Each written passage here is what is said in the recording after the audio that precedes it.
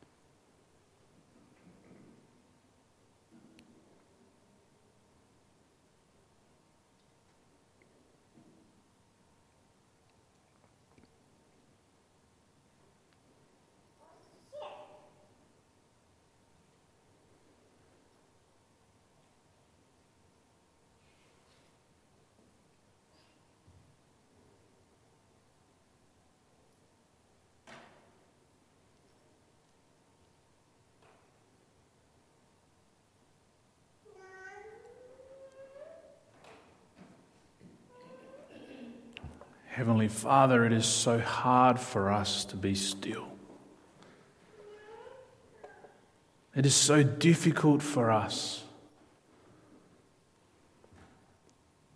to simply just be and know that you are God. Lord, help us to capture on this day that moment where you breathed your last, where you entrusted to your Heavenly Father your Spirit. Lord, help us to reflect on that moment where silence came from the cross. Yet that silence was victory.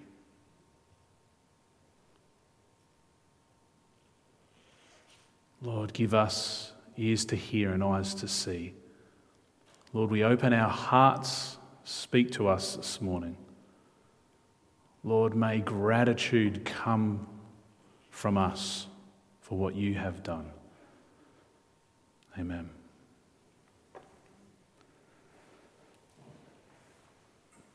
This word from the cross, Father, I entrust my spirit into your hands, is the seventh and final word in our series.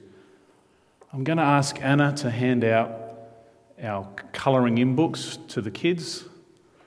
All I can offer is a Kinder Surprise egg for children.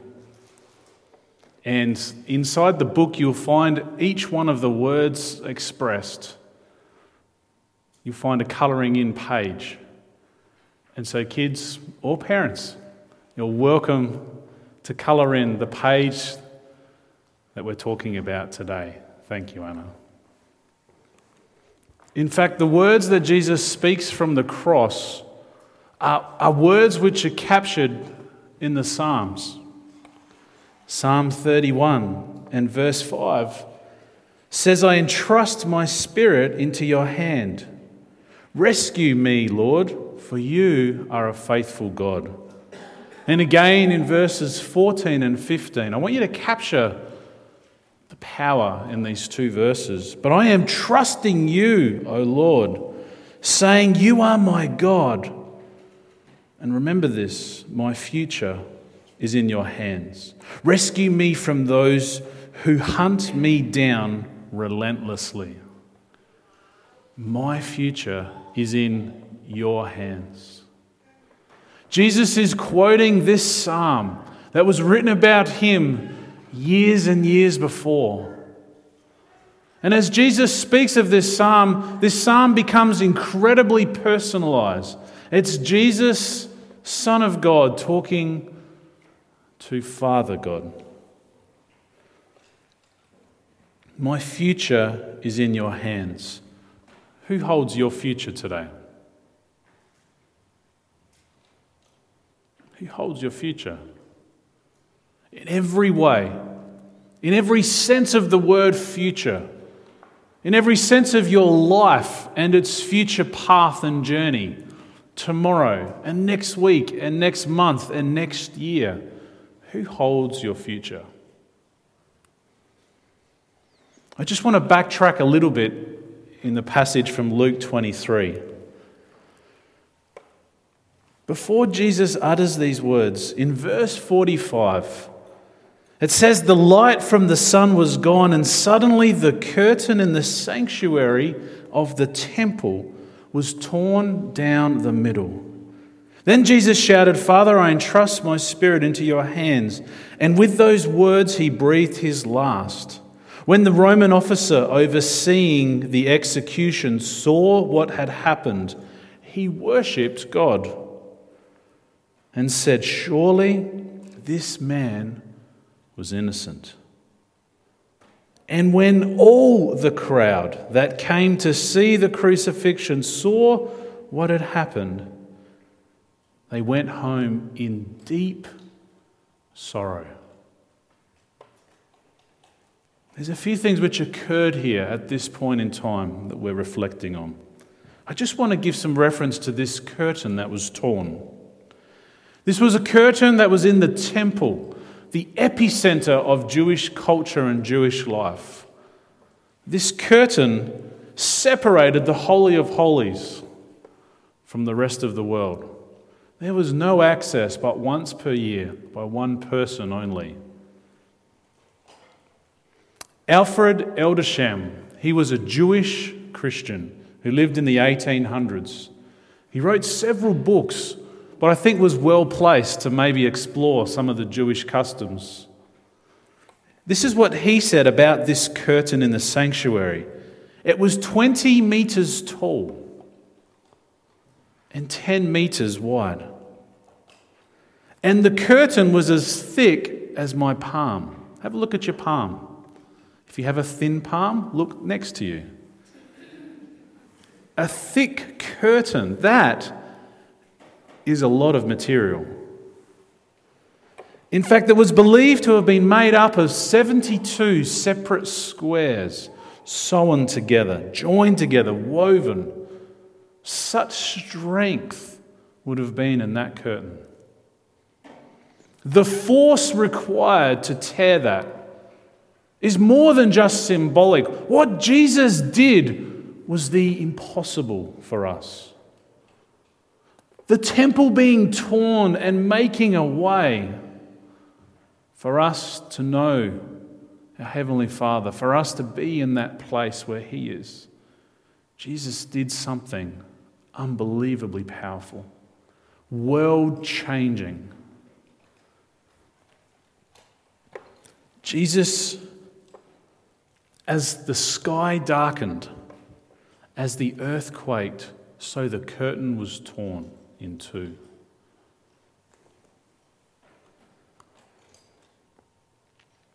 This is no simple process to even imagine, let alone witness as those priests watch that curtain being torn. But not just that, but after Jesus passes and breathes his last, a Roman soldier who oversaw the execution, who gave the order to hammer in the nails, who gave the order to have the cross raised up, at the end of the life of Christ, he is overwhelmed and worships Jesus, saying, "Surely this man was innocent." A Roman worshipping a Jewish rebellious slave. He was now dead. A Roman soldier who oversaw the torturous crucifixion worshipped him. But more than just that, everybody, the Bible records that everyone who witnessed the crucifixion, everyone who came to see the crucifixion, when Jesus breathed his last, they went home in deep, deep sorrow. They went home in deep sorrow.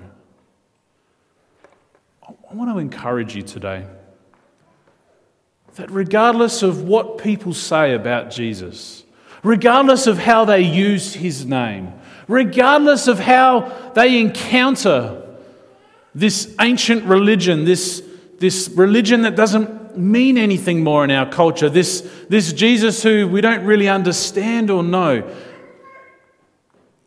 the power of Christ and his name and what he did still strikes at the hearts of men and women today.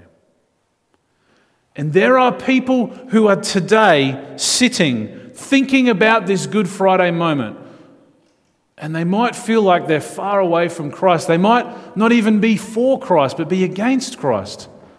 They will still be wrestling with this battle on the inside, because everyone who comes and encounters Christ faces the truth and reality of his power and his majesty. Everyone who went from that crucifixion went home in deep sorrow. We shouldn't be afraid to speak about the name of Jesus. We shouldn't fear about speaking about him, because his name is power. And everyone who encounters will have a choice to make. Some will go home in sorrow. Others might encounter the King of Kings, the Prince of Peace. Hosanna. Blessed is the one who comes in the name of the Lord. And so with that context, Jesus says the words, he shouts with passion, I entrust my spirit into your hands. And he breathed his last. In this small verse, there are 3 important points for us to be aware of. The first point is that Jesus is relational at all times. When he speaks this word, he speaks Father. He speaks of a heavenly Father, a true Father. As much as I try to be the best dad I can be, my fatherhood is full of holes, full of loose ends. Jesus addresses Father God as one who is the true Father, as one who is complete and whole in his fatherhood. Jesus is incredibly relational as he breathes his last. Jesus spends his last words in this way. He says, Father. The second thing Jesus does is he expresses his trust. He expresses his trust in his Father. He expresses his trust in the one whom he's known for eternity. He expresses complete trust. Complete trust where he is able to come to a place where he can surrender his own life and entrust his spirit into the hands of his Father. The relationship that Jesus had with Father God created such confidence, created such trust that Jesus could surrender his very life without any doubt. You see, perfect love casts out all fear. We know that from 1 John chapter 4 and verse 8. Jesus knew perfect love. God is love. So there was an ability to trust completely and implicitly. An ability to surrender one's life into that love with confidence, with expectation, and with hope. What does this mean for us? This means today that the question, where is my future going? Who holds my future? Whose hands are my future in? Can I encourage you that Jesus in these last words are also calling to us? Jesus invites us into relationship. And because of that relationship, we can trust him. And because we have trust in him, we can surrender. What does this mean for us? We are invited into relationship with God through simply faith, believing that Jesus is who he says he was, believing that what he said is true. That is it. That's all. That is faith. But because of that relationship, we can trust him, because he laid his life down for us so that we could have that relationship. And so surrendering becomes far easier. We surrender our fears and our worries. We surrender our concerns. We surrender our desires. We surrender the me things that I want and I think. We can surrender that to him. This is how Jesus lived. This is how Jesus died. We are called into the same. Can I say that Jesus invites you to relationship with him? And because of him, you have relationship with the Father. And because of that relationship, you can trust him, because Jesus himself gave his life so that we might have his life. And if it was good enough for Jesus to surrender all, it's okay for us too. What is the worry that you've brought today with you? What is the concern that you have brought with you? Yes, we are all strong and we all walk around with confidence knowing we're going to get through it. But these worries are real, and they're in here and they're in here. These concerns, these real life issues that we face. Can I say that we can surrender those to Christ, knowing that he is the one who has our future in his hands. He has your future in his hands. Earlier in Luke, as we come to our communion time, Luke records that Jesus took bread and gave thanks and broke it and gave it to his disciples, saying, "This is my body given for you. Do this in remembrance of me." And in the same way, Luke records, after supper, he took the cup, saying, "This cup is the new covenant of my blood, which is poured out for you." You see, Jesus gave us something very practical. Jesus gave us a communion service, a moment where we can remember him. Remember his relationship to the Father. Remember the trust that he had in the Father. And remember the surrender that Jesus gave. He surrendered his life. So now we can come to this communion table and we can remember that relationship that we now have. We can remember the relationship that Jesus purchased with his blood. Because as he took the cup and it was poured out, it was so that we might have new covenant. The old is gone, the new is here. I no longer live, but Christ lives in me.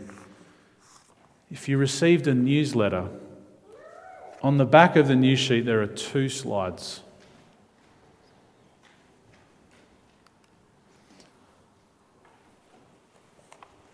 Today we're inviting you to share in communion with us this Good Friday service. There is no ritual you must complete to share at this table. There's no course that you must achieve. To share at this table is only that you recognize Jesus as truth and that he came to set us free from sin. All that is required is that you believe upon his name. That is it. That Jesus has washed away our sin and now our life is in him. So as we share communion together, today, this Good Friday, we wanted to also give some action. We wanted to do something together that would allow us in unity to recognize what Christ has done, that we have been crucified in Christ, and that we no longer live, but Christ lives in us. My thoughts and my desires I surrender. My future life I entrust to God. My relationship of immense value is because of Jesus. I have relationship with Father God because Christ lives in me. My record of sin, my wrongdoing has been freely and lovingly forgiven, nailed to the cross, as Colossians 2:14 says. So, as we come to communion, we're going to invite you to come forward and receive communion. But before you receive communion, there's a beautiful board. There's a hammer and there are nails. We want to practically identify with this scripture. And so what we're inviting each person to do is to come forward and to take a nail and to bang it into the board upon this scripture. And then with a bit of wool, tie that nail to the cross. And as we each do this, this web, this tapestry will be created. Each of us connected to the work of Christ upon the cross. Each of us connected to the life of Christ. Each of us banging in that nail, proclaiming that I no longer live. I've been crucified with Christ. Jesus lives in me. This will create a unique tapestry, something which is absolutely unique, something which reflects our unity, yet also as individuals we have been forgiven and set free. And so together we recognize that upon this day Christ gave his life so that we might also be together in him and through him. This is a little bit different. We appreciate this. This is a little bit awkward, perhaps. And so, if you would like to receive communion there, please remain seated where you are and we will come to you. But if you can, if you're able and willing, we invite you to come forward. Could those who are waiting upon us please come?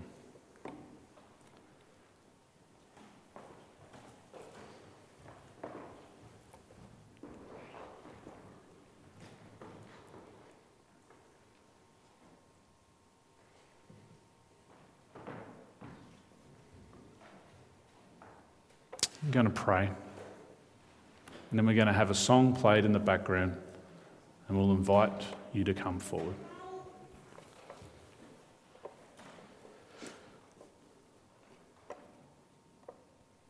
Lord Jesus, we are so thankful for what you have done for us. Lord Jesus, we can come freely and know that through your death upon this cruel cross, you now are alive in us. Lord Jesus, help us to remember what you have done for us. Lord Jesus, may we put our life into the context of your life. May we put what we face into the context of what you faced. May we put our worries and fears and things that motivate us, things that we desire, into the context of what motivated you and what you desire. Lord Jesus, we thank you that you came. And Lord, on this day, we proclaim that we also have been crucified with you, and that we no longer live, but you live in us. That you cancelled the debt, that you cancelled what it was that we could not deal with ourselves, that you have removed it and taken it away, nailing it to the cross.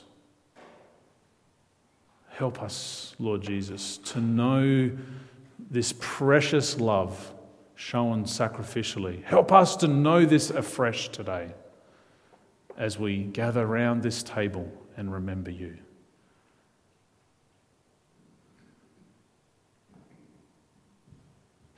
We love you, Lord, and we thank you.